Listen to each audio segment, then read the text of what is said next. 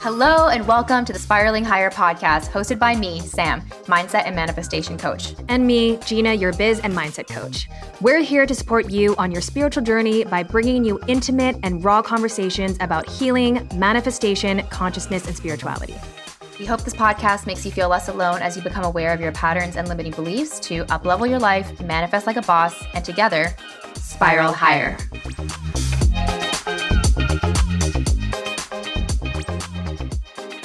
Hello, everyone. Welcome back to the Spiraling Higher podcast. Today, we have an extremely exciting guest. She is a professional astrologer and Forbes 30 Under 30 recognized entrepreneur, known for distilling the ancient wisdom of the stars into practical tools and powerful conversations. Her work has been featured in Mantra Magazine, Well and Good, Target, and so much more. She has personally given me and Gina incredible birth chart readings that have literally changed my life. I can honestly say she is my favorite astrologer. Welcome to the show, Ocean. Thank you so much for having me. We are so stoked. How are you feeling today? I feel good. I'm already noticing Cancer season drop in. My partner came out of his office the other day and was like, "What do you think about redesigning the whole house?" I'm like, "Hello, Cancer season." That's so crazy because Gina is a Cancer. Yes, happy birthday month. Thank you so much. I didn't even realize that our launch date was on the start of Cancer season. And so I'm actually really curious to dive into what that even means for people who are a Cancer sign, but also for everybody else. So I can't wait to dive into that. Yeah, we're going to get into all the signs. But before we do that, Ocean, I know that you used to be in the tech industry. So I remember reading your bio before I hired you for a reading, and I was so impressed because you're 25, if I'm correct. Mm-hmm. Mm-hmm. I am. And before 20, you had some crazy grant that was given to you to start some startup, and you were like a Silicon Valley prodigy. And then you made this pivot into astrology. And so I'm kind of curious, what transit were you going through when you decided to dissolve this tech career, and how did this kind of manifest into your current life today? That's a great question. So yes, I had a national youth culture magazine and tandem social activism app that I got the Thiel Fellowship for, which is a $100,000 grant from Peter Thiel to skip college and build a business instead. So at the time, it felt like the kind of once in a lifetime opportunity that you'd be crazy to say no to. But there was always this tickle in the back of my throat and the pit of my stomach that was like, I don't know if this is totally the direction that you want to take your life forever. But when something like that falls in your lap, the world tells you you'd be crazy not to do it. And it was an invaluable experience, and I met incredible people, and it was a really powerful chapter of my life. But that tickle, that feeling in my gut kind of rose back up to the surface right around the time of my Saturn square around age 20, like maybe 6 months before my 21st birthday. And this is basically a mini Saturn return. So we all have kind of heard the blanket term of a Saturn return is a massive turning point in everyone's life around age 29 to 30. But actually, every 7 years, Saturn basically sets up a karmic checkpoint in your life and says you need to address anything that is not working right now. So if you look at your age right now, and if it's divisible by 7, give or take a year, then you might be at one of those turning points to anyone listening. And so anyway, that's where I was. I was at one of those checkpoints with my life lesson with Saturn going, hey, you know what? Something is not working. And if you don't change it now, you are going to have to carry out this story for longer than your soul signed up to do so. So I sunsetted the company. I ended a very serious relationship. My first serious relationship, we were living together. We spent holidays with our families together. I was so in over my head playing this race to the end because there's also a lot of pressure in the startup world on achieving things really young. So I felt like I was cosplaying as a 40-year-old. I was like, I'm 20 years old in a Soho apartment, in a serious relationship, raising venture capital in a boardroom in Hearst Tower in Midtown. And I kind of just want to be making music and talking about the stars. Right. But you probably thought to yourself at the time, that's not reasonable. Or like, that would be crazy. It seems like when we actually follow our heart, it just sounds crazy because it's not the thing that we normally do. And so anyways, I'm curious to know what was the straw that broke what do they say? Camel's back? Camel's back. Yeah, the camel's back. How did you actually muster up the courage to leave? Because you're right, it was such an incredible opportunity. You were just foraging like a fire through the Silicon Valley. How did you decide, no, not for me? I was at a turning point where the tech portion of my company was going to need a lot more funding to reach that benchmark of success that was like, okay, this is worth doing. And I saw so many of my peers immersed in the funding process, kind of not selling their soul away, but missing out on life around them because of this idea of success attached to, did you hear, what their cap was and and I was like, I don't care. That's the problem. I don't care about any of this. And I think the straw that broke the camel's back was me admitting to myself that I was playing a part. Not being authentic, right? And just playing that role that would seem probably so, like acceptable to a lot of other people. Yeah, and that small version of you. I think asking yourself the question of, do I even want to do this? I feel like so many people are in a job that might look good on paper or might be very respectable for the people around them, but they often don't even ask themselves, do I even enjoy doing this? And so many people are all about doubling their income and doubling the business, but why? Like, why do you have to do that? And what is that actually bringing you? Yeah. And instead of pursuing those things that are just innate interests in you. And I find that the innate interest stuff for us tends to be the stuff that we spend the least amount of time doing. I'll use myself as an example. I love singing, and I used to sing all the time when I was trying to pursue music. And as soon as I stopped pursuing music, I never sang again. And why? And it's because it doesn't make me money. I'm not actually going to become a singer. Like, what would be the point in spending all of this time singing? And now I sing all the time. I actually have karaoke sessions by myself and I'll just sing at home. And it's an intentional time for me to just dive into something that brings me so much joy for no other reason than because it's almost like playtime, like a kid, right? Just pure fun.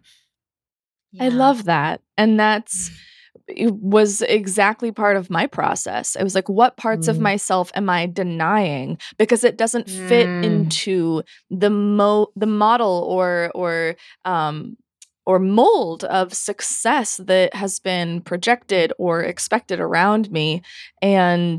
And to your point, like all of the interests that I wanted to pursue were things that historically are not considered real careers or considered moonshot goals or out of reach or just kind of, if you had told me 5 years ago that I'd be full-time between astrology and music, I might not have even believed you because that's how programmed I was into thinking that they weren't real careers or I couldn't make money doing them.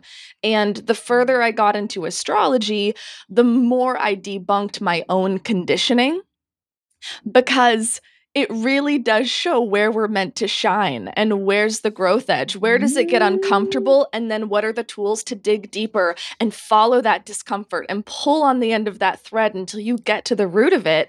And as soon as I started studying astrology, it was like everything started unfolding at once. I was realizing my purpose while I was doing my purpose, feeling validated. And it's a beautiful feeling. And I think that's why I love doing readings and I love this work because if I get to watch someone else discover their purpose in real time or feel validated with the decisions that are pressing in their lives right now, that's one of the greatest gifts in this human experience that I think we can give each other and experience. And I know that sounds so cheesy, but it gives me full body chills to think about. I had full No. chills. Oh my I had full gosh. I mean, chills. Ocean, you're such a gift. I mean, first of all, you've given me and Gina readings, which have blown our minds, but you are also the astrologer inside of my program. And you saw everyone's faces as you gave them those mini birth chart readings, because obviously we had been meeting every single week and we all know and are familiar with what they're going through, you know, the ones who are going through career things, relationship things, health things. And you just called everyone out. You were like, okay, your Saturn is in your midheaven. And so have you been experiencing shifts in your career? And like one of the girls is like, I just quit my job. And it's like, it's so incredible, because I think that for me, especially, and I think for so many, and I'm sure for yourself and Gina, astrology has been this cosmic permission slip to just trust what I'm going through. Like, do you think that the chart can almost not predict, but how does the chart show us what we're meant to experience? You know, what lessons we're supposed to be learning? How can we really use the chart as this tool for self-inquiry instead of just like you said, confirmation bias? Right. So the first thing I want to acknowledge is that since astrology has been around for thousands of years, there are understandably a lot of interpretations, a lot of different styles. So it's important to find one that works for you. Now, I practice esoteric astrology, which is the study of the soul. And in this perspective of astrology, your chart is a roadmap to your soul agreements in this lifetime. So it's not saying that anything is predetermined for you. Free will is still a huge part of esoteric astrology, but it's saying if you approach a river, right, and you know that your life force is effortlessly flowing in this one direction, but the world around you is telling you to swim upstream, astrology is the tool that directs you into the energetic current of your own life. So it's not here to say your life is meant to be this thing. This is when you're going to get married. This is when you're going to get your promotion. This is when you're going to die. Like, it's not a predictive tool the way that I use it. It's, hey, if and when you want to change something in your life, here's what you might be naturally really good at. Here's that lesson that keeps following you around in every job and every breakup, that story, that broken record. Here's what that could be. And here's how you can address it. Here's your missing element. Here's the medicine for this situation that you're in. And then you can choose to use it or not. So that line is really important. I always joke, like, not using astrology as confirmation bias. It's like, well, is it because you're a Scorpio or are you just a bitch, you know? And so I think it's important that we create some distance between any tool that we can kind of deflect accountability onto. And so I might joke about, you know, Mercury retrograde if I show up late to a meeting, but the traffic has always been there. You know what I mean? Like, let's not make any mistake here. Like, these transits are the energetic flavor profile of this chapter of your life, but you are still the chef, right? So it's kind of like a transit is like a HelloFresh box. You get all of these ingredients that arrive at your door, but you still have to assemble them. You still have to make the meal, and it's up to you if it tastes good or if it tastes like garbage, you know? I love that analogy. That was so helpful. Oh my gosh. Gina's the analogy queen, so she's always collecting analogies. I am. I would love to find out from you, because obviously it became very clear to you at some point that this is your path, these innate interests that you have, and this desire to help people in this way became so apparent, and then you switched. But in that switching season, were you met with a lot of resistance, or was it for you a very clear cut, okay, no, and then you just knew? Did you bounce back and forth? I would love to hear about that chunk of time. That's a fantastic question. Interestingly enough, my experience proves my theory that when we get out of our own way, the universe is conspiring to support us. Because I was so afraid that I was going to get shit from my mom. I was going to get, blowback from my existing investors, that I was going to regret leaving that relationship. I was going to miss my fancy apartment in Soho. And I left each and every one of those things behind. And I'm not saying there wasn't work and resistance in putting in work to lay the foundation for a new chapter, but it was easy. And something can still require work but feel easy. And that's when I realized I wanted everything to feel easy. And that was my dialogue with the universe. If it doesn't feel easy, it is not meant to happen for me. Oh my God. This is crazy because this is insane, Ocean. Gina and I have been having this conversation for the past couple of weeks where we're not here for resistance anymore. We're like, as soon as it feels hard, there's just not something in alignment. We just need to drop it. Like, it's not feeling good. Let's just move on. Because I think that when you are living in alignment with who you are, so your chart, it does feel easy. But like you said, that does not mean no work, right? We can put forth a lot of hard work and effort without feeling that sense of resistance. Gina and I both to birth this podcast and for you to birth your membership program, it is a lot of work, but it doesn't feel arduous. It doesn't feel boring and like we want to do it. I'm sure you get excited thinking about like what you're going to add into the monthly calls. Like it's exciting, but it's of course work. Absolutely.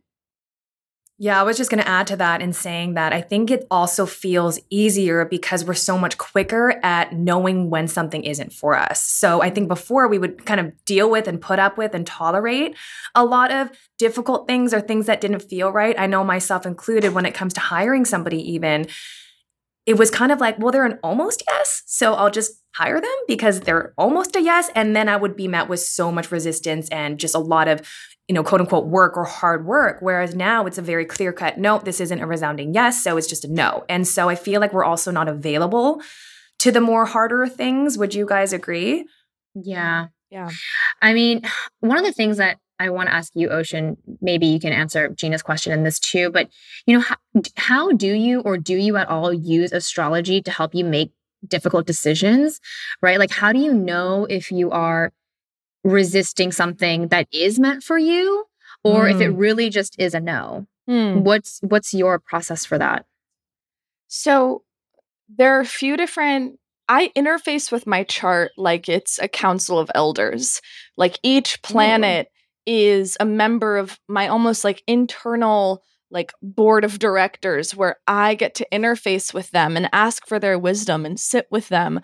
Much like how people who are into tarot will meditate on the meaning of a specific card, right? If they need the faith to make a big leap, they might meditate with the Fool card, right? So I sometimes interface with the planets in that way. And the placements in my chart, for instance, Saturn is a stand-in for the life lesson, the accountability, the stern kind of right from wrong in a soul sense of who you are and what you came here to do.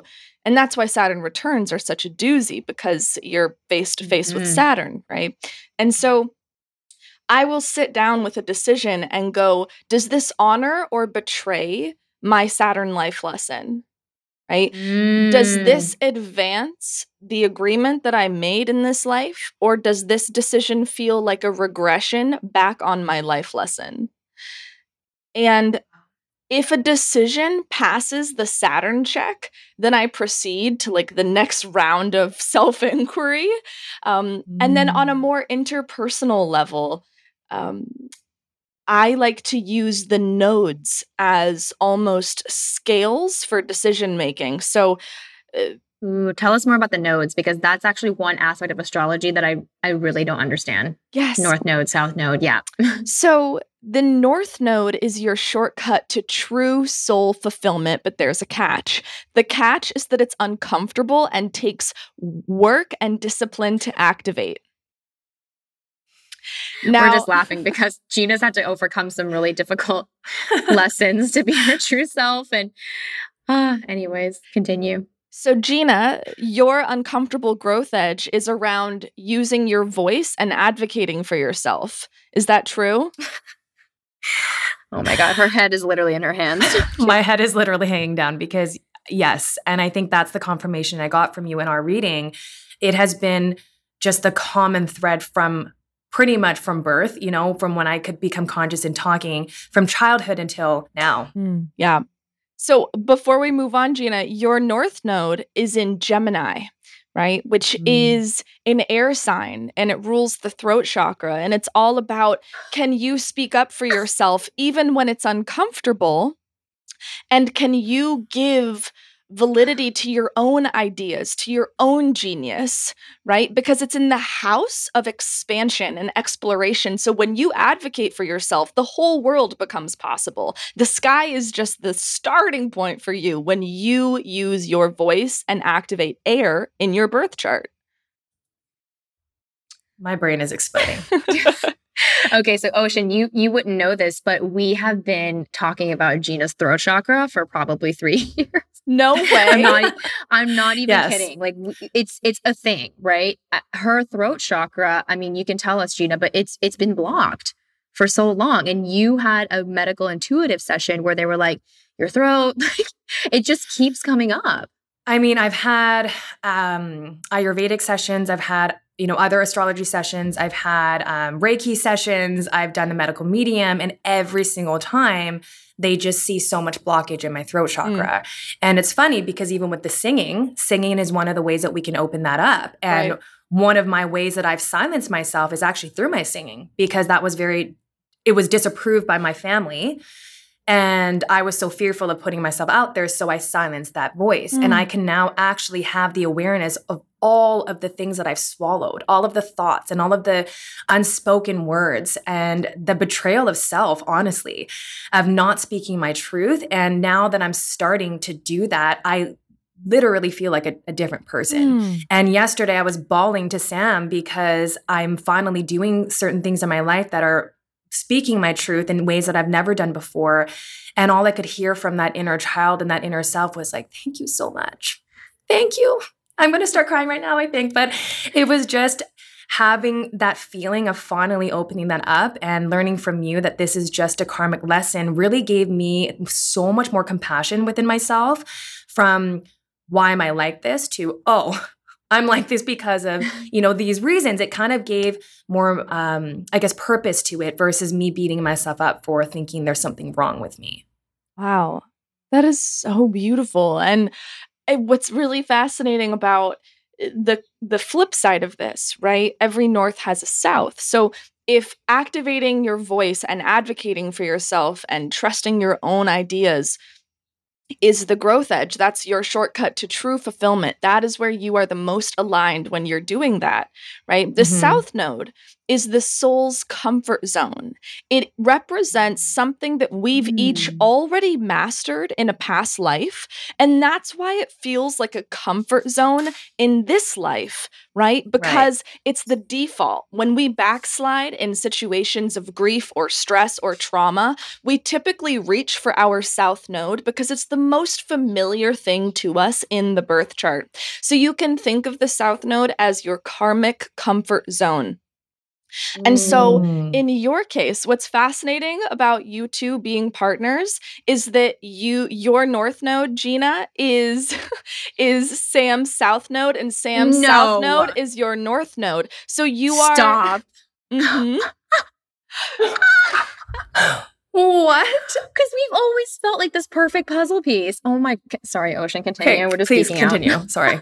So I really wanted to validate and affirm the fact that you two are encouraging each other to step into your North Nodes by reflecting that back to each other. How beautiful is that? I think I'm going to start crying. I'm so going to start crying. We've always said that in a lot of ways, I feel like our strengths and weaknesses really balance each other, and the lessons that she's learning in her life tend to be the lessons that I can really help her into growing in, and vice versa. The things that I really struggle with are a lot of her strengths. And what's even crazier is our mother-child relationships are very mirrored. My daughter was born the day after Sam's birthday. And within that relationship, she really Sam sees me as her mom, and Sam's a lot like my daughter. And so even in that, there's been so much healing for me as a mother because I see Sam within my child. And for Sam, she's been able to heal her inner child in seeing me as the mom. I don't know if I explained that well enough, but this just feels, I have no words. So this is insane. So what is my South Node? Oh, Gemini? Gemini is my south node? Yes. So, Gina, your south node is Sagittarius, right? So the comfort zone is that you've been a big picture thinker and an explorer to some degree in a past life, right? And now you're here to really concentrate those ideas and communicate them and focus more on the operational and the day-to-day and the Gemini focus, as opposed to the huge, like, vastness of Sag, and to not get lost in what would be or what could happen, right? So your south node, the comfort zone for you, Gina, might be jumping to worst case scenarios or things feeling bigger than they are, or getting lost in what could be and talking yourself out of a dream because it feels unattainable or out of reach. Oh my God. Speak on it, Gina. Confirm it. It's so true, because I'll tell you, we recorded our first episode and we actually touched on this in episode 2, but we listened to it and I had to stop, first of all, because I said, I can't release this. And the bigness of it made me feel like I'm not there yet. And I actually told Sam, like, I'm out of my league. This is not where I belong. This is too big. I'm too small. I felt like I was doing her a favor and being a good friend by getting out of the way, because I thought I was almost blocking what was really meant for her and not me. And so that resonated so much, because it's like the bigness of it makes me feel like I gotta run.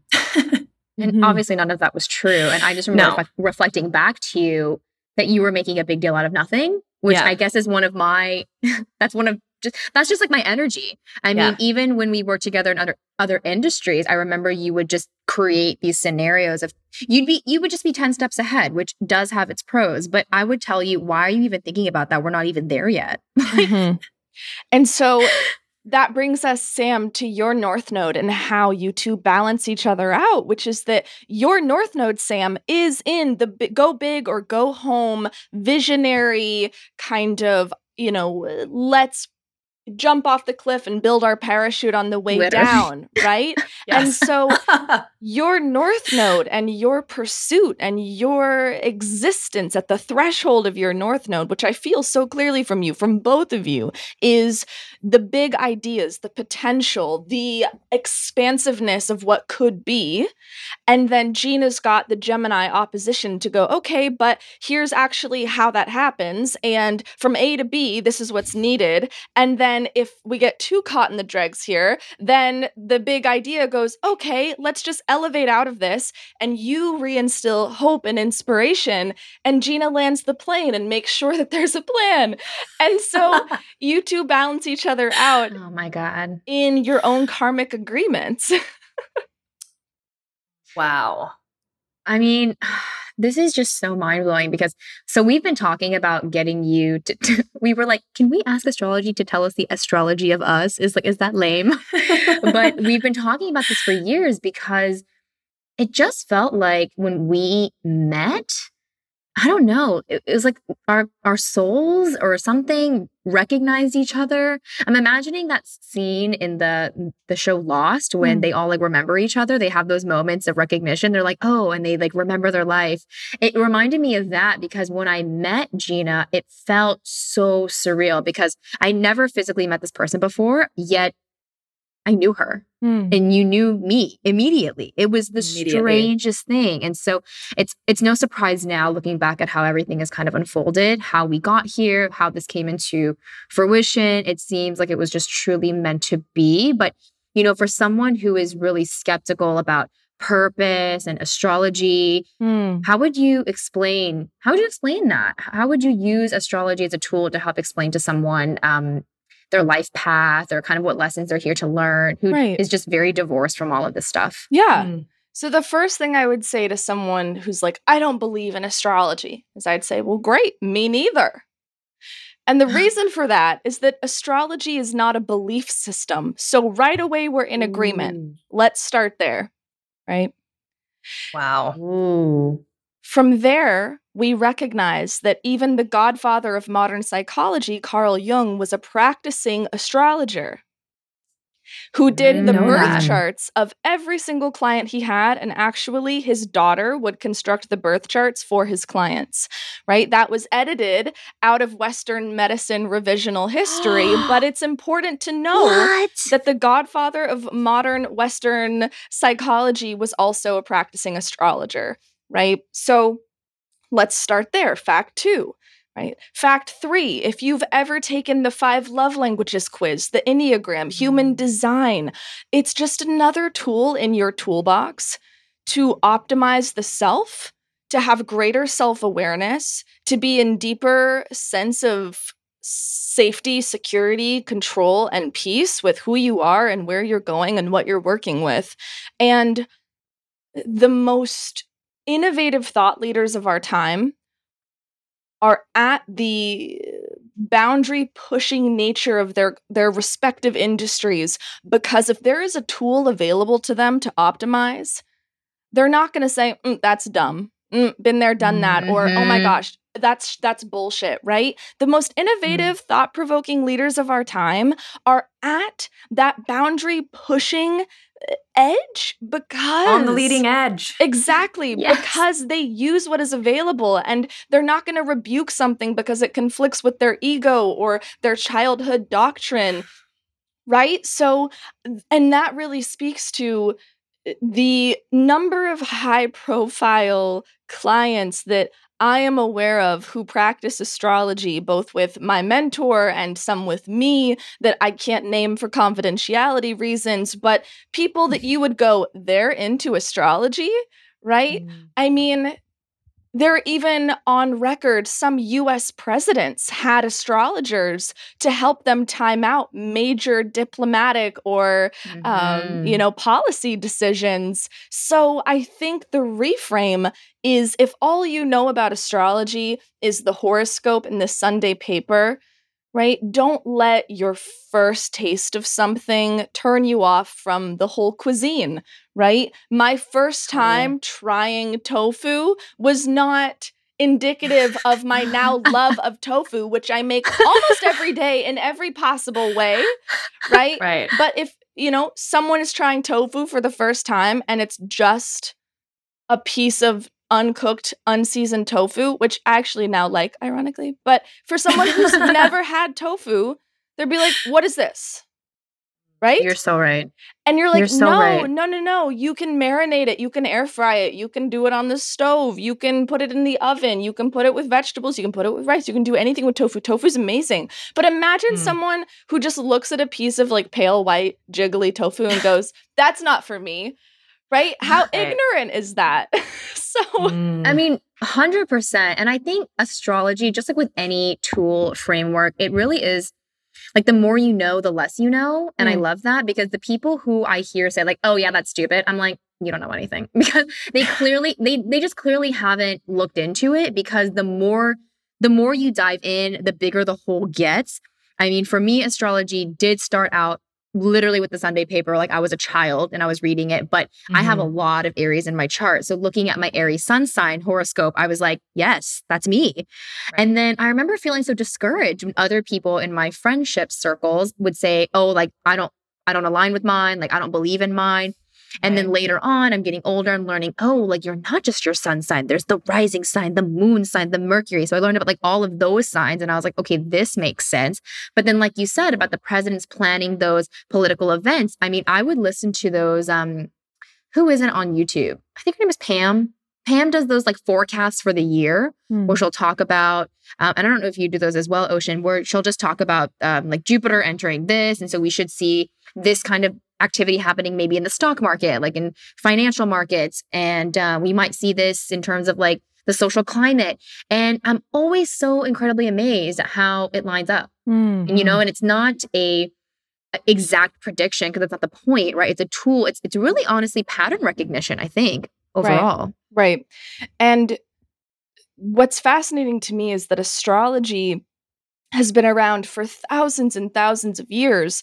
And, in terms of keeping track of the planets, it is pattern recognition, right? It's not saying because this is here, that this is going to happen. It's over thousands of years when this is here, these types of things have tended to happen. So now we've created a narrative around how to work with that, how to anticipate it, right? It's like the weather app isn't saying there's a 60% chance of rain. It's saying that 60% of that area will experience rainfall. Yeah, I just learned that last year, and I've been blowing people's mind with that fact. I'm like, Right? guys, did you know that it's not a 60% chance it's going to rain? And people think I'm literally shitting them. And I'm like, no, this is a literal fact. Right. So if you know that 60% of your neighborhood is going to experience rainfall, then you're going to pack a raincoat. Right. And it's the same with transits. If you know statistically that when Saturn makes a full return around every 29 to 30 years, that life can get hard, that big decisions come to the surface, that it's a massive turning point, then you're probably going to batten down the hatches in your own life. You're going to start getting your shit together, right? You're going to put on your cosmic raincoat. And so this combination of prediction and soulful inquiry is one of the most specific and simultaneously abstract. To your point, we live in a universe that is constantly expanding, and astrology is a representation of that, because the more you learn, the more you realize there's so much more to learn about astrology. And I learn new things all the time, and I've gone to school for this, and I've done thousands of hours of practice, and I love the fact that I can learn something new just by talking to someone and extrapolating that information from their chart. That is the coolest thing ever, that there is always another stone to turn over. And to your point, Sam, with your North Node in Sag is also the sign that is here to learn and tell stories and teach and inspire. And so your fascination with astrology from an early age especially makes so much sense, because astrology scratched the itch of your North Node. Yes. I mean, I I've always been a super fan. And I think that when you dive into astrology and with an open mind and a lot of curiosity, it just makes me realize that everything is so much bigger than me. It's like how egoic and small of me to think that this isn't what's happening, or that this doesn't have an effect on me. Like, I'm a tiny, tiny, tiny human on one singular planet. And I think about how big like Jupiter is. Like, I think you told me and the Massive Manifestation members that Jupiter was going to go into Aries. And that's a huge planet. I almost feel that it's almost like preposterous to not believe that you wouldn't feel something energetically from the enormous electromagnetic field that is like passing through. Like, how could you not feel that? Yeah, we're just here experiencing this, and it is so incredible, like you said, that this is thousands and thousands and thousands of years old. This is not relevant. It obviously is a bit trendy at the moment, just like manifestation, but like these things they've been around, right? They're not new. Right. And I have a lot of Aries in my chart as well, and I think that part of it being so trendy right now, I kind of have a funny story about that. I was approached by a big astrology company that shall remain unnamed, and they had acquired a company that I was doing work for as doing like their content overview of what to expect and where the transits are, and like really in-depth analysis of the planets. And they were acquired, and the parent company approached me, and I had to sit down with some of their executives on Zoom, and it was all white men, Silicon Valley bros, and I had like a PTSD. You were taken back. It was alarming, because I was like, no, I did all of this to get away from you, and now you're coming into my arena. What the heck? And so it was really funny. Like, my Aries probably came out a little stronger. For anyone who's not familiar, Aries is very straightforward, very brash, get straight to the point, don't waste my time, say it like I see it kind of thing. And I was like, okay, so how long have you three men been into astrology? And they're like, well, and he's like, well, I'm a Scorpio, and I'm like, Please, this is not playtime. We're not introducing ourselves at daycare here. I don't care that you know your sun sign. I care that you're 3 white men who weren't interested in astrology until there was financial gain and you could pitch it to PepsiCo. Like, are you kidding me? Mm-hmm. Insert some big money giant behind them. I don't know. But the reality was, the phases and the trends will come and go, but the lessons, the work, the heart of astrology, right, will live on. And I think that it's really important that we prioritize voices and platforms that speak to the integrity of the practice and aren't just looking to make a quick buck, that aren't just going, oh, here's a really trendy topic. Let me make a sexy app and then raise a bunch of venture capital, but not have any astrologers on our core team, you know? Mm-hmm. And that's my Aries coming out in defense of this thing that I believe so much in and that I love so much, and I've seen the real power and impact that it can make. And I'm always going to stand up and say, you know what? That's ridiculous. Mm-hmm. I think you're an Aries rising, right? Yeah. Yeah, makes sense. And moon. That's right. That's why we ended up getting paired, because I'm a double Aries as well. I'm sun and moon. Yeah. But you're a Pisces sun, correct? Yes. So then I go and I cry about it and I feel really bad later. Well, it's so funny because I think another way that Sam and I are such mirrors is that she is obviously very intellectual and needs to understand things on an intellectual level first, and then she feels them. I'm all feeling first. I won't even know what it means intellectually, but I'll feel it first, and then I can learn the intellectual side. So that's another way that we've been yin and yang. And speaking of that, sorry. Go ahead, Ocean. Well, you asked, what if we did the astrology of us? And while you were talking, I pulled up your synastry chart between the two of you, and I wanted to elaborate on that, if that's okay.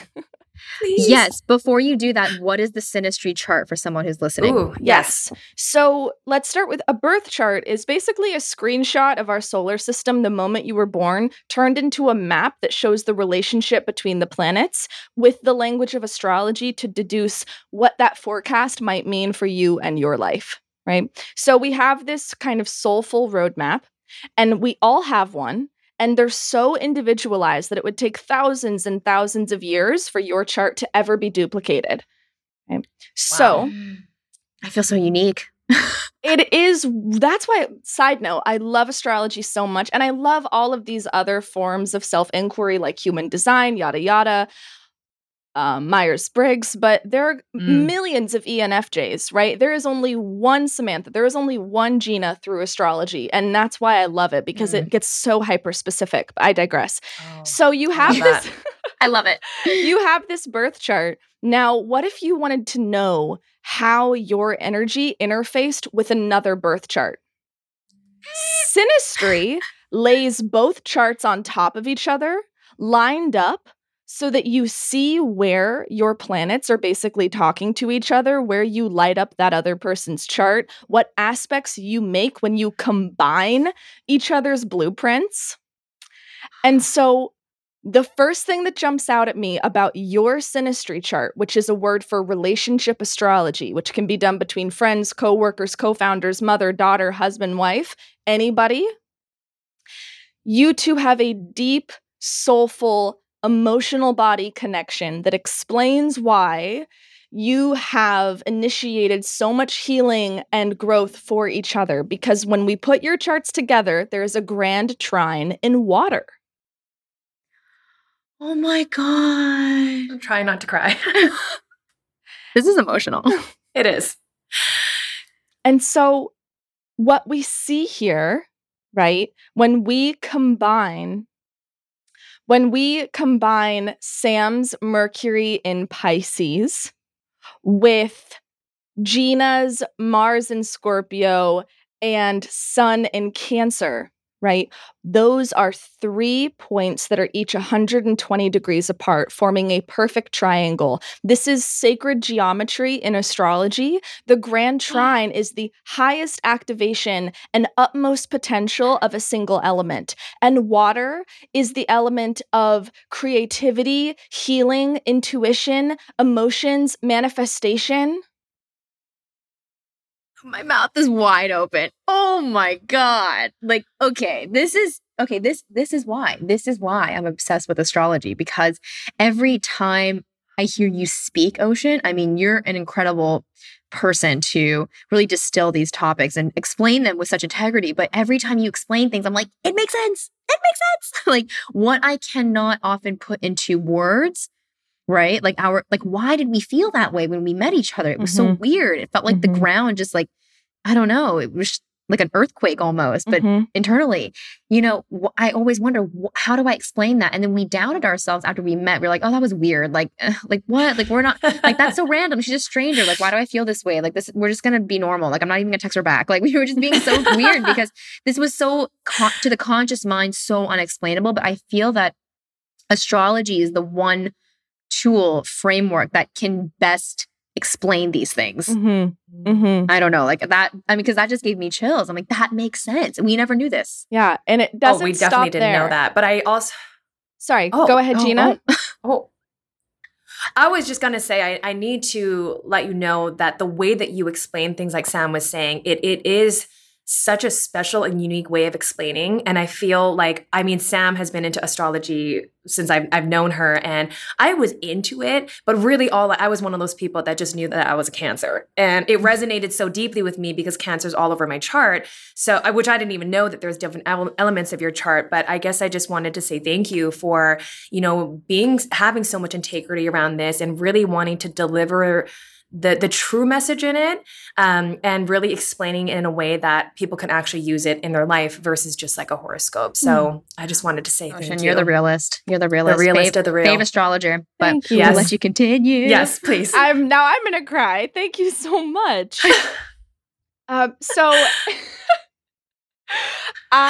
You're so awesome. So we know that you two have this grand trine in water, which means that when you two get together, there's magic, right? Water is the source of life. Water is how we tap into the intuitive and emotional body to manifest, to create, to tap into divine feminine archetypes, to really be a world building through the emotional integrity of the union of you two, right? And so then we look at the hero's journey of your relationship is a cardinal grand cross. So what this means is that all of the cardinal signs are squaring each other in your synastry chart. And what this means, all of them, which means that you two are here to push each other to be leaders. Oh my God.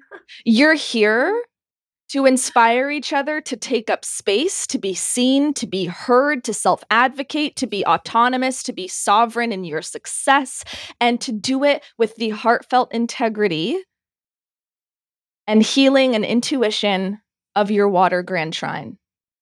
You've got the sweet and the sour to make the perfect recipe for your collaboration, for your friendship, and for your soulful, lifetimes-long relationship. I'm literally like emotional at the moment. Ocean, how do you do this? Well, oh my gosh, that is insane. I think, wow. I mean, hearing you tell us that is so, I mean, it's obviously so validating, right? It explains why we feel what we feel and why our joint creations have felt so effortless and, yes, healing. I mean, we want to now heal other people through these conversations, but first and foremost, we healed each other. And it's, wow. I'm like, well, we talk about this all the time, that I think that in your life, there are these certain markers, these turning points. Like, one of them for me was meeting my husband. The next one was, having my daughter, because I definitely know she was meant to be my child. And another one was meeting Sam, because she really was a catalyst for so much of my healing. And I felt so seen. It was like an immediate recognition of, you get me. You know my pain. I don't need to be any other version than me. We always joke that I'm just me. I feel like I'm just hanging out with me when I'm with you, that there's no veil.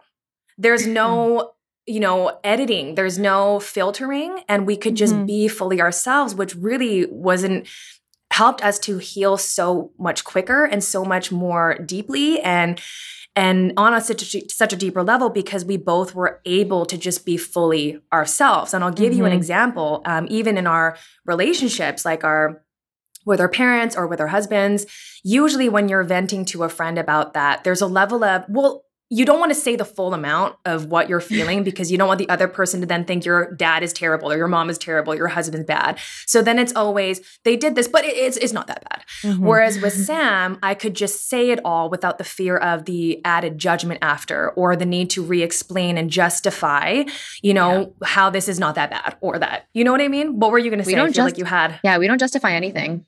So in your synastry, Sam's Mars and Gina's Mercury are conjunct, only 3 degrees apart. So what this means is that when there's a conjunction between the mind and the willpower planets between two people, in the sign of vulnerability and sensitivity and emotional depth, it explains why you've had such ease with going deep and being vulnerable with one another, how there's a profound sense of safety within your camaraderie, because you have this really tight overlap of these Cancer placements that makes it really easy to talk to each other and to get straight to the heart of what's true. And in that, in and of itself, in an interpersonal relationship is so powerful. But then you've got all of this cardinal initiation energy to go share that sense of intimacy and confidentiality and profound space holding with the world, because it's not just a container between the two of you. You two are the catalyst for the work, for sharing this with millions of people. With all of that cardinal energy, there is no limitation to how far you can take this together. So I think that speaks volumes to the work you're doing here, and let alone the impact that you've had on each other. Oh my gosh. This is so special. This is so special. I mean, this is really similar to me and Sam's separate sessions with you, where again, there's a lot of that confirmation of things that you already know. But when this person that is essentially a stranger is looking at just this piece of data about your birth date and the time that you were born, and you're able to extract all of this knowledge about my life and the things that I've experienced, it's like, how can you not see that this is not only real, but actually so helpful in navigating through your life? It's just, I think the word that came up for me was just, again, confirmation. Like, we already knew this. I know. But just hearing it again, or hearing it for the first time through Ocean's perspective, really just reminds me how astrology has given me so much trust. Yes. I mean, you gave me my reading. I gifted myself a reading last year for my birthday. And we started off, so for anyone who wants to kind of know about their chart, what transits have been significant for them, and maybe when to put on that cosmic raincoat, like Ocean talked about, you should get a reading, because you kind of went through with me some major transits. I think they might have been those Saturn squares. You were like, oh, in 2007, like what happened here, in 2014. And then you basically told me that between that day I was getting the reading and literally this month, June 2022, you were like, you're going to be going through your Saturn return. And so there are going to be some difficult questions that you have to just kind of move through. And you said, just get ready. You said, but by June of 2022, things are going to look very different. And here we are. I know. And what's crazy is, like, I could not, it's not that I didn't believe you, but I didn't have the foresight, and I don't think any of us do, which is why you just have to trust that whatever's happening for you is for you and is meant to be. But at that time, I really didn't know what you were talking about. I just thought, okay, like I just kept thinking, what's going to be new? What's going to be new? But I think you just have to surrender that piece to the unknown, right? There is no way for me to know.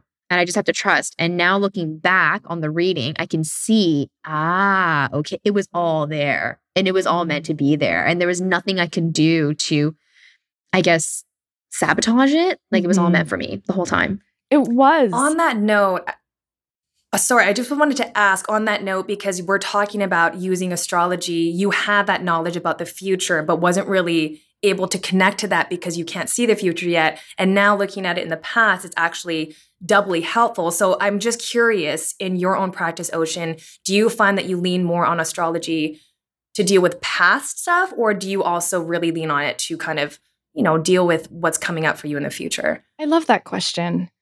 The first thing I do in every reading is I address some of those major karmic checkpoints that Sam mentioned. So at the beginning of the reading, my goal is to establish trust with the client by going, as a complete stranger, I can identify significant pivotal moments in your life to make sure that you feel seen, that you feel like you are perfectly on time in your life, and to establish trust in this process to create a little more collaboration between the left and right brain so that you're not going, is this real or what's going on here? And you can just trust and have a heartfelt experience for the next 50 minutes of our time together. So the beginning of the reading is very much focused on the past to lay a foundation for getting someone to trust the process, because when you trust the process, you get so much more out of it than when your left brain is going, well, is this just nature versus nurture? I'm like, you and I can get into semantics all day, but you've paid to have an experience, not to debate the foundation of this with me, right? Like, follow me on TikTok if you want to know that. But otherwise, you just invested in this experience. So it's my job to earn your trust and to validate the deepest parts of you that you already innately know. And similar to each of your points, I'm not saying anything that you two don't already know, because I am speaking to the innate nature of you as individuals and your charts together. And there is a lot of power in having a random stranger online, a completely objective third party, get on the phone with you and validate things that you've been trying to summon the courage to admit to yourself. You're like, well, damn, okay, I guess then maybe I really should work on my boundaries, because this stranger, this witch for hire, just called me out. So true. And I think that that's what's really important here, is that we remember that the past is so informative. But to me, I use the past to create trust, because if I can tell that someone had a divorce in 2009, maybe they'll trust what I have to say next.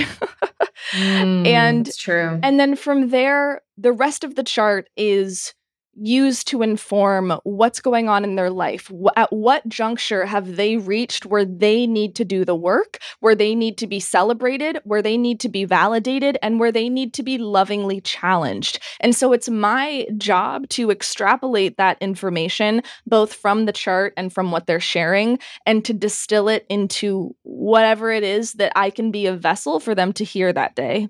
And so I would say, to answer your question, is it focused on past or future? I'd say that it's more of an experience of where you've been, what you're working with now, and how I can best support you for, typically I project a year ahead from each reading. And you do such an incredible job of that. I mean, you're like basically a psychic. That's how it felt. You told the future for me, but without having to. Yeah, I mean, you obviously call upon your intuition when you read the chart, but it's all there. Right. It's all there for the taking. And another thing too is that I intentionally want it to feel like magic, because you are magic. You are a collection of space dust particles in a human Ziploc flesh bag. Like, how is that even possible? Yes. And so I know. But the peek behind the curtain is that there's something called an ephemeris that tracks the movement of each planet down to the day and the degree, going back hundreds of years and going forward hundreds of years. So the fact that I knew that June was a pivotal moment for you a year ago is because I did the math. So it's a really soulful experience on the other end of the table, but I really want to confirm to anyone listening that there's math and there are thousands of years of research backing up as the foundation for, yes, the intuitive nature of distilling that information. But I'm back here, with a calculator taking my notes for sure. That's crazy. I'm really glad you said that because, math or mathematics is one of those things that we don't really argue with. We're like, yeah, math is facts, right? Right. But people don't think about astrology as being math. And I was actually on a recent podcast where we talked about whether or not everything was random or if it was all mathematically, made sense. And he was erring on the side of everything is math. Like everything has its only piece in place. And I was like, is everything math? But the more I sort of progress into this, like, I don't know, like just diving into reality and like the dimensions and everything, it does come back to that. And so I'm really glad you said that because I don't think most people think of astrology as being mathematical. Although you're right, there are these perfect degrees and measures that we have to follow. Astrology would not exist without math. It's plain and simple. We wouldn't know what your rising sign was. We wouldn't know what the aspects are because we have to know where the planets are in the sky. We have to be able to project out 10 years from now, where's Jupiter going to be? What degree? Where in the sky? What is it aspecting? Can you do the math? Can you find the 10-degree orb from the sun in a 120-degree trine so that we can know if you're going to have the boost of Jupiter when that kid is born, right? And for this reason, I love women getting into astrology because historically, it was actually a male-dominated field because mathematicians were the original astrologers. And women were not allowed in the back room with the astrologers doing the math, drawing the charts, right? And that's why it's so powerful to see women reclaiming this tool. And it's also simultaneously hilarious to see men shit on astrology because mathematicians and men, the patriarchy, had a closed door session on astrology for thousands of years. And now we get to reclaim it and suddenly they're like, huh, but are you kidding me?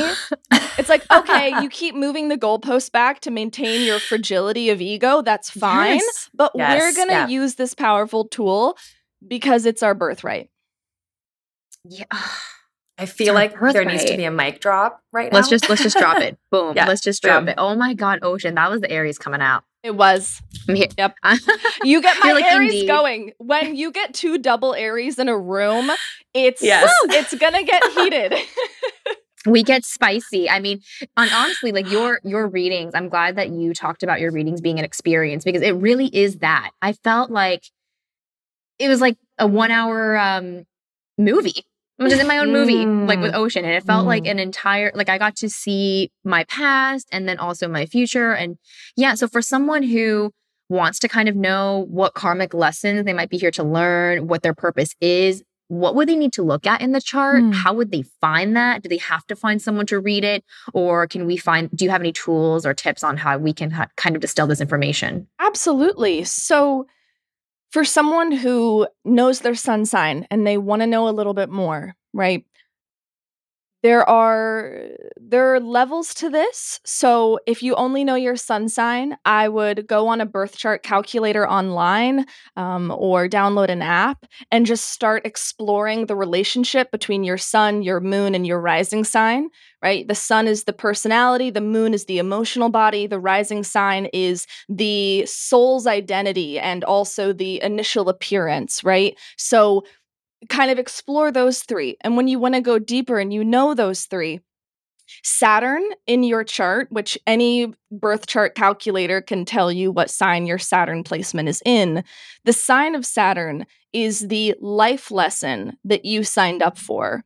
And the house of Saturn, where it is in the birth chart, is the area of your life where that lesson is going to come up the most often, right? So if someone has Saturn in the 4th house, then family is going to be the arena on which they are constantly tested, right? If Saturn is in the 7th house of relationships, then they came here to explore their life lesson through partnership and learn how to come back to their relationship to self. So it's really to think of it as an equation, right? Sign plus house equals flavor. And then the equation gets more complex over time. Sign plus element plus house plus aspects equals flavor, right? So it's okay to start with just the sign, but what we need to be mindful of is that people don't write off astrology because they only know 2 plus 2, and it actually gets much more advanced than 2 plus 2, but there's nothing wrong with starting at basic arithmetic. It's just important we know that it can go so much deeper and further. Oh my God, that's so true. It really is like literally math, like starting with those basic formulas and then like going into crazy like calculus and like, like rocket science. Because when you mention aspects, that's and aspects and nodes, those are where I'm a bit like, I mean, I have a better understanding now of the nodes, but aspects, no idea. I just got into learning the houses, and I know, Gina, you want to know more about the houses, right? Yes. I have a cheat sheet for this, actually. I have a really easy way to learn the houses. First, learn the 12 signs, right? The essence of each sign corresponds with the essence of each house at the same number, right? So we know that the 4th sign is Cancer, right? Your sign, Gina. The 4th house rules the home. It rules the deeply subconscious mind. It rules your relationship to family, all qualities of Cancer. So if you know that Cancer is the 4th sign, then you know the qualities of Cancer are imbued in the 4th house. So that's why it really is a math equation where you're just layering onto foundational knowledge. So for anyone who wants to learn the houses, I would say memorize the 12 signs first, and then the 12 houses will be very intuitive and streamlined. That's a really good tip. Yeah, so helpful. Learning the order really helped me, like understanding that Aries was first, and then understanding that the first house is basically matters of the self. I mean, to be honest, having Aries I think Aries is in my first house. I'm literally so selfish. No, and you're not. I say that. Your Aries is your 11th house. So Oh, it is. Yes. Okay. So you have 3 planets in Aries in your 11th house of community. So where we see your fire and your go-getter attitude is in cultivating community, in networking, in bringing people together. And that's exactly what this podcast and your TikTok and your whole platform and your monthly container is. You are the Aries leader in the 11th house of community and advancing humanity. The 11th house corresponds with the 11th sign Aquarius, which is ultimately the philosopher, the humanitarian. This is the area of life where if you have planets in the 11th house, you're here to push the needle forward for humanity. So the essence of your Aries, Sam, it's not selfish. It's not in the first house. It is the invitation to push humanity forward with your fire. That is the 11th house. Holy shit. That is. Wow. Also, my Saturn's in Aquarius. So I feel like I'm completing my Saturn return now. So I just felt this incredible push, or not even push, it was a pull to move into my purpose, which I really do feel like is to help people, question their limiting beliefs and wake up and live more fully and abundantly and joyfully and really distilling these topics. And it's crazy because the more I ignored it, the more I think that's what the chart is showing me, is that you have free will, like you said at the beginning. You can do whatever you want, but I think you will feel resistance unless you live in alignment with it. What do you think? Absolutely. And to your point, So then we should know our chart then and follow it. I think so. And I think in a perfect world, like in a utopia, if you will, I would imagine that every child's birth chart is taped to the desk in their homeroom.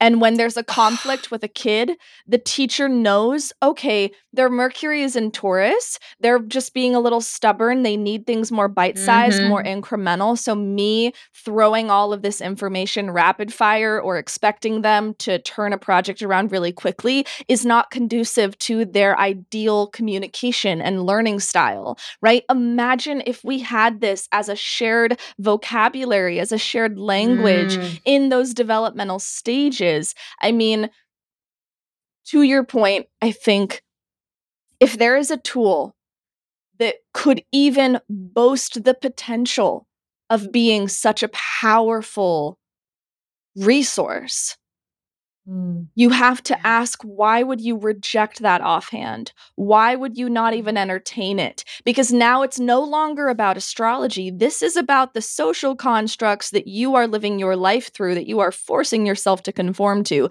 It's not about astrology at all when someone says they don't believe in it. I want to know what you went through in your life that meant you had to shut yourself off from anything that disagreed with that. That's what I want to know. Oh my gosh. Another mic drop. So good. Another mic drop. Yes. I mean, to your point as well, I mean, you brought up something really important, which is how education is not individualized enough, right? And it's not empowering the traditional system of education. And I think about how, growing up and learning how to simply, take those standardized tests and that very rote memory, that only serves a very small portion of the population. I think about like my brother all the time. Like he is very smart, but he doesn't really process information in that way.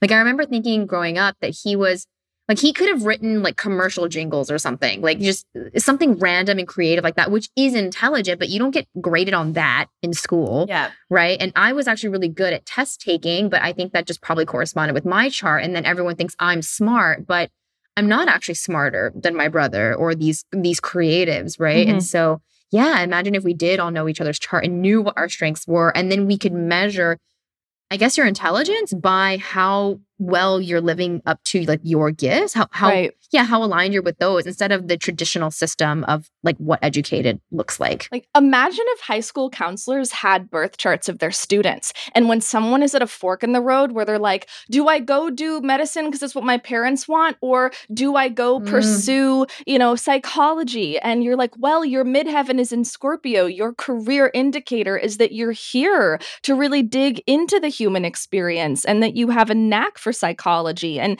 that tug you're feeling is reflected in your chart, right? But your Saturn is in Capricorn, so your life lesson is to transcend the influence of father. So that's why this is scary right now. What if someone could say that to a kid figuring out how they're going to invest the next $80,000 in 4 years of their life, right? That'd be crazy.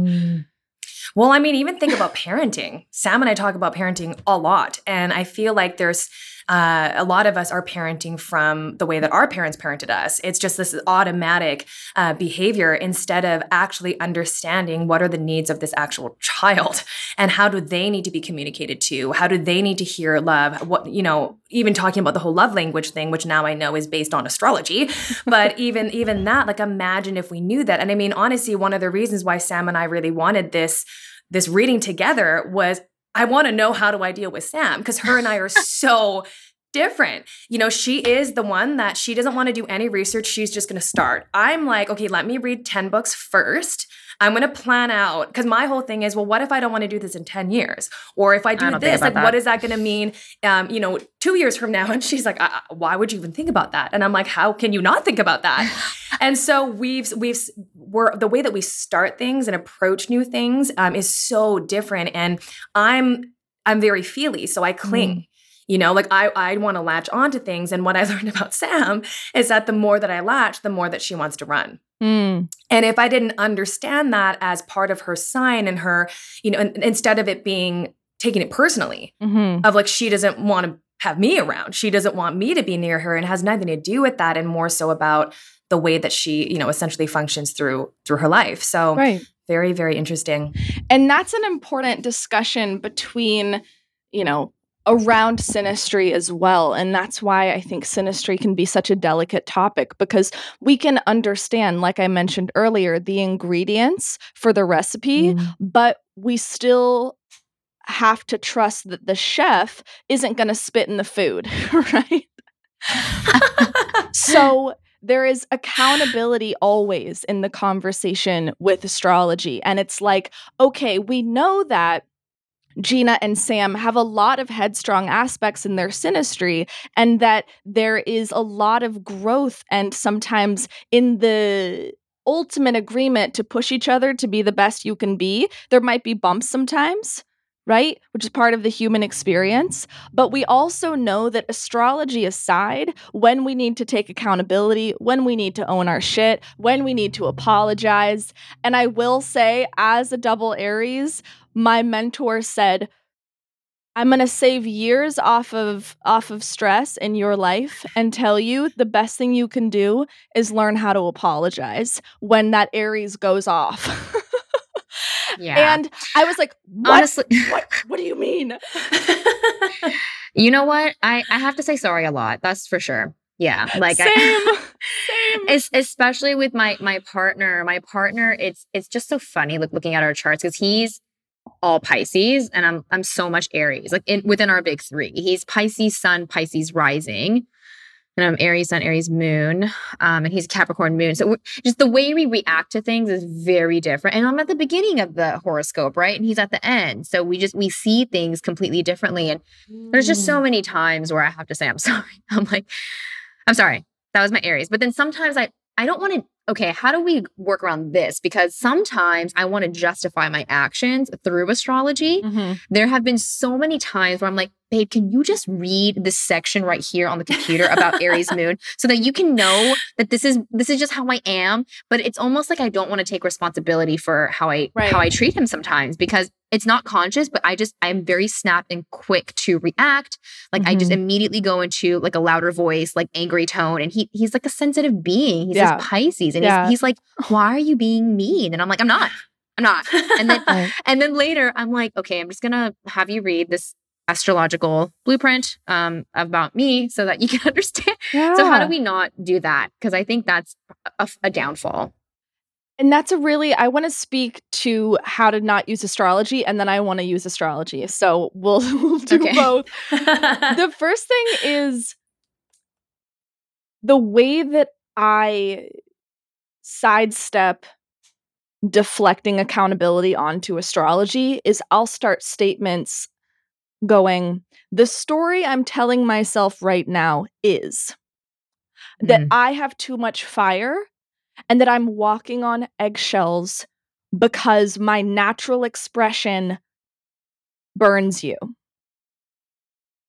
The story I'm telling myself right now is, and the story could be backed up by what you know astrologically, but we have to own our version of reality so that we can find a middle ground with someone else's reality.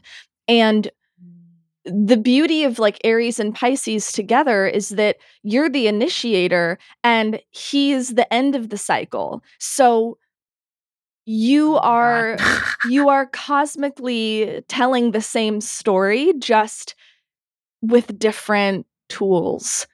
And where that like the bumping happens is not Aries and Pisces, it's Aries and Capricorn. They're squaring each other, right? Two cardinal signs 90 degrees apart.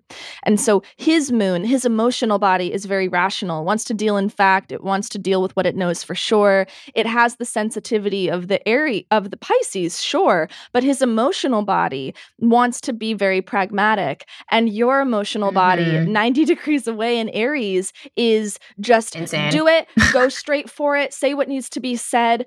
And I think what's important about Aries energy that really changed my perspective on it is part of being pushy and go is how we show our love. It is how we make contact with the world around us. It is how we interface with the world. And to a degree, we do need partners who understand that fire, who don't persecute that fire, who really recognize the difference between you just being in Aries mode and you being malicious about it. Because if they're being conflated as the same thing, of course there's going to be drama, you know? I'm going to make him listen to this section. Yeah. Timestamp this right now. I'm like, you need to listen to her explaining what happened with your Capricorn moon and my Aries moon. And just to validate him for a moment, Pisces contains a little bit of wisdom from every sign up until the 12th sign, right? Pisces has the ability to really see all sides and also this sensitivity to recognize when someone else is trapped in their own story. And so it can feel really isolating to have a lot of Pisces and to feel like your opinion or perspective isn't being seen because you have a built-in bird's eye view at all times. And then he's got that really pragmatic moon that might make it hard for him to advocate for himself because it's so responsible and Pisces is so sensitive that Aries is the charge in and get shit done and do what needs to be done sign. So figuring out where you meet in the middle with those qualities is a beautiful exchange of energy. And I'm not just saying that because I have to live with it as someone with 3 planets in Pisces and 3 Aries placements. Like I have that going on internally. So your relationship is like the conversation in my brain. Oh my God, I love that. That's so cool. That's so true. Wow. But that's beautiful. I have a question. Yeah. Yeah. I was going to ask, I've talked to some people, I mean, even leading up to this recording about astrology and their opinions of it. And every once in a while you talk to somebody who's like, my husband included, you know, I'm a Leo, but I'm not a Leo. Like they don't resonate with that sign. Yeah. So how do you explain that? So that is the indicator to dig deeper because there might be something in your chart that is more heavily aspected, right? Someone might be a Leo, but what if it's their only placement in fire? They've got 90% of the rest of their chart competing with the narrative behind Leo, right? So there's so much more going on behind the scenes. And in that case, like whether it's with me or someone else, I do recommend the introduction to your astrology being with a professional reading first, and then going off and researching the tidbits and the inner workings of it once you have someone who's like laid out the mat and showed you how to use the map keys, right? But that being said, ironically, Leo is one of the most misunderstood signs. So Totally. that is the sign that I hear people say the most. I don't feel like a Leo. When people say I don't feel like my sign, I'd say 60% of the time they're Leos. And the reason for this is that Leo, the Sunday paper stereotype is they're a prima donna, love attention, they're super good with people, blah, blah, blah. The flip side of Leo is that they have to overcome imposter syndrome first. That they might be here to learn how to take up space. Not necessarily they're a Leo because they already know how. They might have come here to learn how to do that. Well, Gina, that makes so much sense because you have Leo in your big 3. Yeah, that's my moon. Yeah. Especially so when we add that factor into the equation with the placement, Moon in Leo is permission to validate your emotional body and to not seek validation externally and delegate the responsibility of your own emotional body. Moon in Leo is I have permission to feel my feelings. I have permission to come first, and I'm not a bitch because of it, and you need to take my fire and deal with it. Oh my God. That really reflects something that's going on in her life right now. So let's just say astrology has it all. It's real. It's real. It's real. It's real. It's not something to believe in. It's just something to really illuminate. Right. To illuminate aspects of your life. It's not like you said, it's not a belief system. It is really a powerful tool. And I mean, we're so mind blown today with all the things you've provided us. And if you're not convinced already, like, you need a reading from Ocean. It's quite the experience. Thank you. Before we close off, I wanted to just ask another question about the big 3. And can you explain maybe just the connection between the 3 so that people can kind of look that up and maybe make their own, do their own research on that? Totally. So your sun is the sign that you know. When someone says, I'm a Pisces, they're referring to their sun sign. And your birthday is a solar return because it takes 365 days for the sun to come back to that spot in that sign, right? So your sun is your core expression. Just like the sun is the center of our solar system, it's the center of your own personal story, which means it also rules the ego. And like the sun, it can burn really bright. So whenever we're operating from a place of ego, it's important to examine the low road of the sun and go, where am I indulging my sun a little bit too much, right? But this is your core expression. And that's what I love about the sun in astrology, is that it's kind of like you're making a pasta dish, but you have a box of pasta, and someone's like, well, you know, we're not even talking about the sauce and the toppings and everything else that goes with it. So you might be rigatoni, but you might be, a red sauce moon and like a parsley rising. Like we're adding on to it now. So your sun is your core expression, but your moon is your emotional temperament. It's how you process your feelings. It's how you react to things, right? It's the part of us that we're the most like when we're alone. When we're left to our own devices, the moon comes out, much like in the night sky, right? But then there are situations where the sun also has to come out and overshadows it a little bit. And so some people might have a stronger moon sign, like more extroverted moon sign than sun, or vice versa with the rising. And that's the people who say, oh, I don't sound like my sun, right? I was one of those people. I'm a Pisces sun, which is water. It's sensitive. It's quiet, but I'm not. I don't sound quiet. I never shut up. And that's because I have a fire moon, and the fire moon is a louder influence in my big three.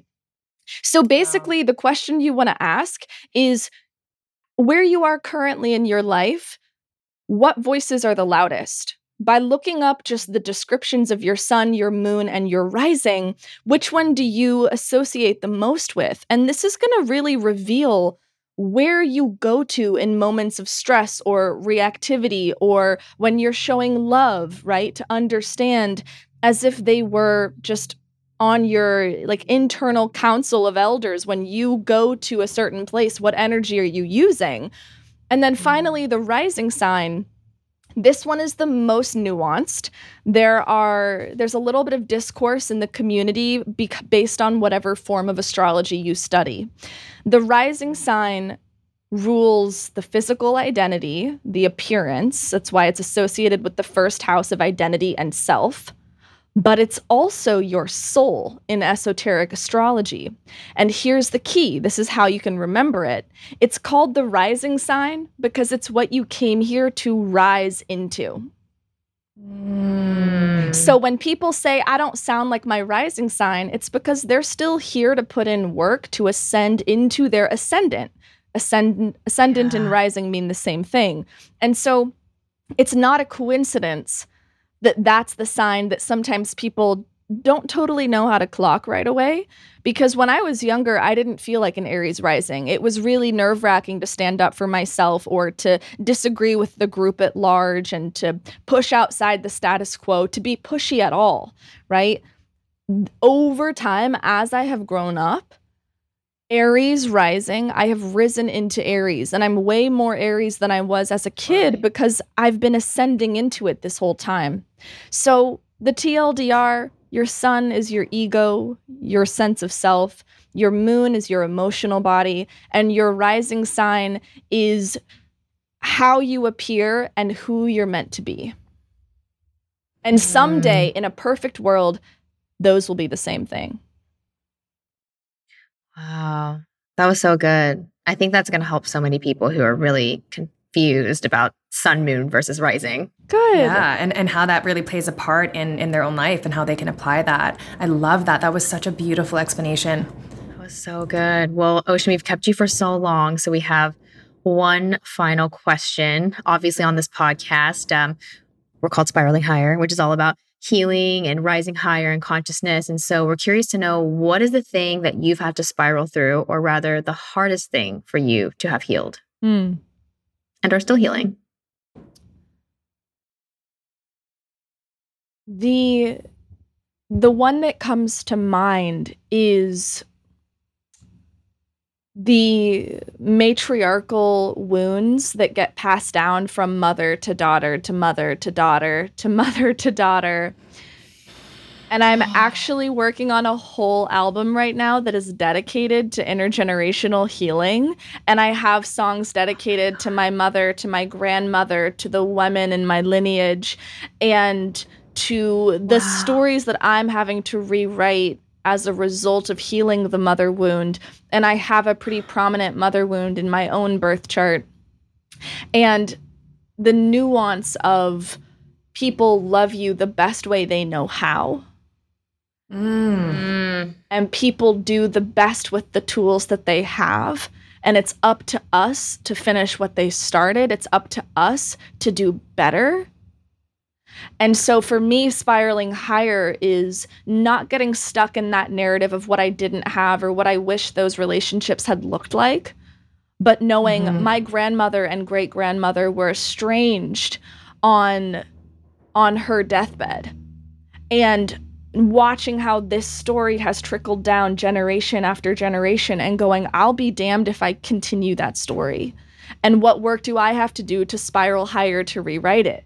So I'd say that's something that I'm consciously addressing in my life through art, through astrology, and actually a verse on a song that I'm working on. It says, I don't hold it against her. She was just a child. She was doing her best, and that was her best for a while. Now show me a love I can believe in. Maybe then we'll be even. I'm literally crying. Me too. Oh my gosh. Ocean. You're talking to two women who also have mother wounds. We love our mothers. They're beautiful people. But when you said that they loved us the best that they could with what they had. And like you said, it's our job now.